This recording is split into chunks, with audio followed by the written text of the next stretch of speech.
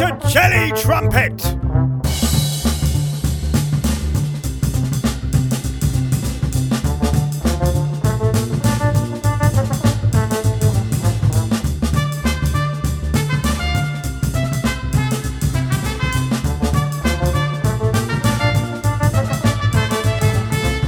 So our bonus track is Peter Friedman.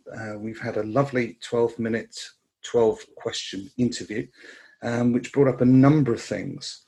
One of which I liked most of all, which I'd like to go back to, was when I asked Peter about which three things will more help him be more creative.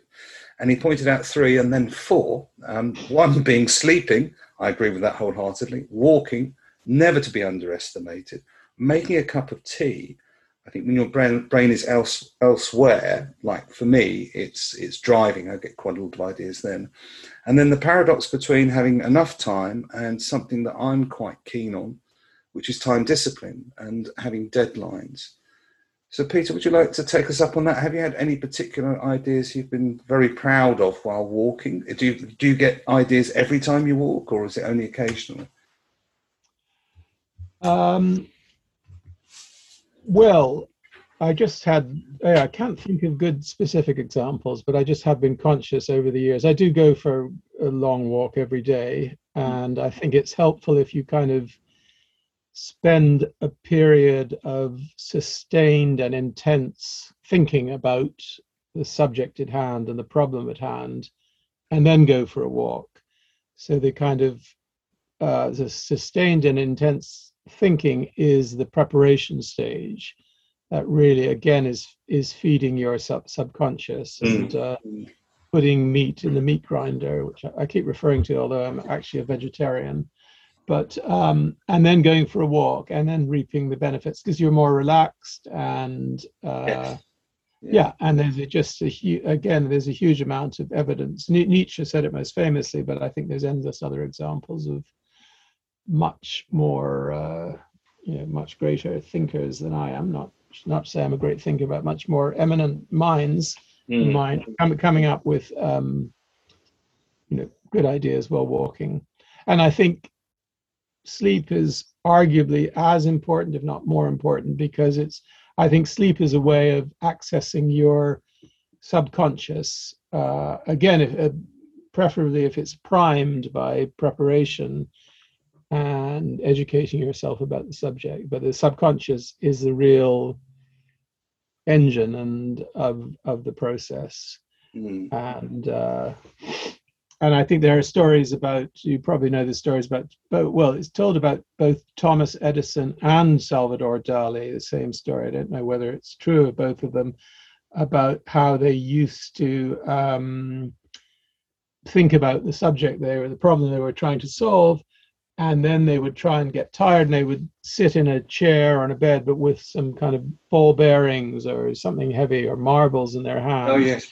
And that they would supposedly, wait till when they fell asleep, the ball bearings or marbles would fall out of their hand and then they would be able to access that kind of window between waking and sleep, where they could then supposedly I've never tried that, but anyway, I just think the threshold between when you're sleeping and awake, when you're just falling asleep or just waking up, is often a very good I think I think that's absolutely true for creators. I think you can induce it.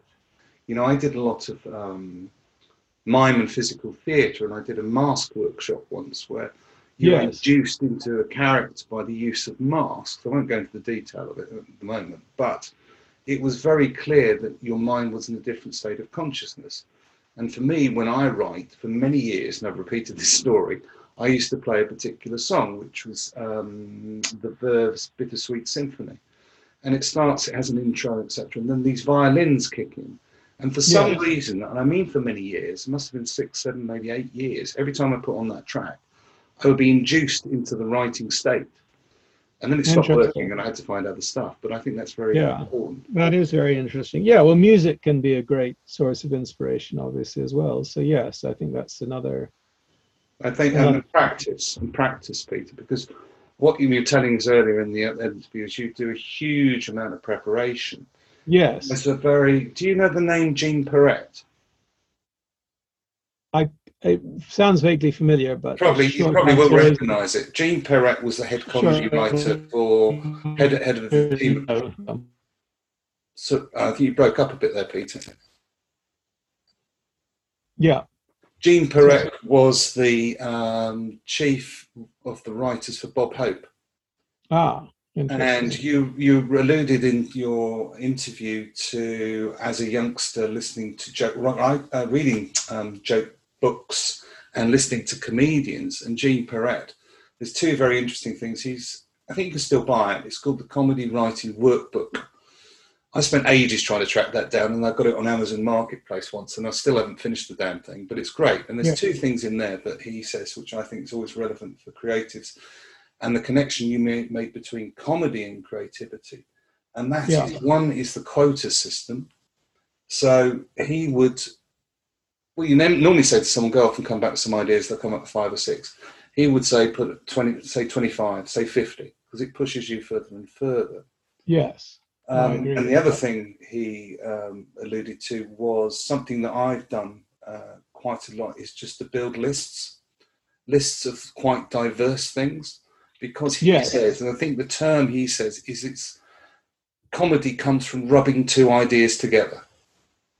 Yes, and well, creativity does as well. Yes, I mean they are to a large extent, not always, but they just have an awful lot in common. Yes, they're very. Yeah, it's about making surprising and unusual connections between two things that are not normally connected. That's I think is a good and with comedy it has to be funny. With creativity it often is funny but doesn't have to be. So yes, no, it just has to be original. True. Have you ever read any of Edward de Bono books? I went to a talk by him and I know of his work, but I'm not sure whether I've read any of his books. I don't think I have, but yeah, I know about his work. Because I was a big fan when I started out writing, because I wanted to be a stand-up comedian, and how an ideas come about. And the one, he was famous, of course, for his book about lateral thinking and all manner of other stuff. The man's very, very bright. But there's one in particular I like, which is called The Six Thinking Hats. And so that's about the different forms of thinking, and they're color-coded. Yeah, you can literally, in schools, they'll sometimes do this. They'll have the 6 coloured hats and give them to a pupil, and the pupil has to take that form of thinking. Like, for example, with a blue hat on, it's big thinking, it's strategy thinking, blue sky thinking. With green, it's creative. And with, say, yellow, it's all about optimism. So that's a great thing about the thinking and the mind and the human, and how the different types of thinking there are, which just blew my mind when I first read it. One of the other things, I think, to finish off that I'd like to pick up with you was, and it greatly surprised me, was the connection you made between machine learning, AI, and humans, and the difference. And you were of the opinion that one day it will be possible for machines to think creatively. Is that what you think? Well, my son works for an AI company, so I learn a lot about AI from him. But there is, not everybody agrees. There's widely different opinions, but one vision, which many people think, is that there will come a point where machines can do everything we can do, and eventually can do it better. But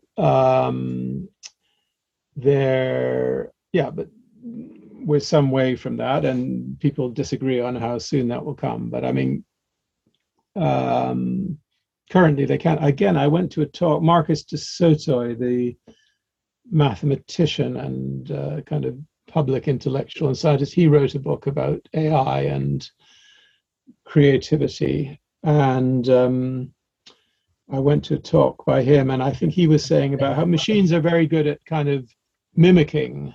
They can mimic and copy, but they can, you can get a painting that's very closely in the style, and they could write in the style of a novelist or a comedian or something. But I say in a novel level, they're not really good at plots and the good big picture and everything yet. They can write, they can mimic the style of a particular writer very well. So anyway, it's a fast developing and fast changing area. So, and machines can do various creative tasks spookily well, but the other bigger, more important ones that they can't yet do. But But if it's true, I think we're both safe, Peter, at the moment. You know, if you well, for a while, but well, I think eventually, for a long while. I think for a long while, if you look up anyone, if you Google about Google's AI project about writing poetry and read some of the poetry created by machine learning, then yes.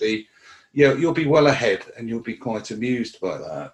Yes, well, I suppose as in many areas, I think the medium-term future will be human AI collaboration, and but then eventually the machine will take over. A lot more clever people than me that can work out how a computer can be random, because that's a word in modern parlance where people say if it's offbeat, like that's the term I use, then that's random.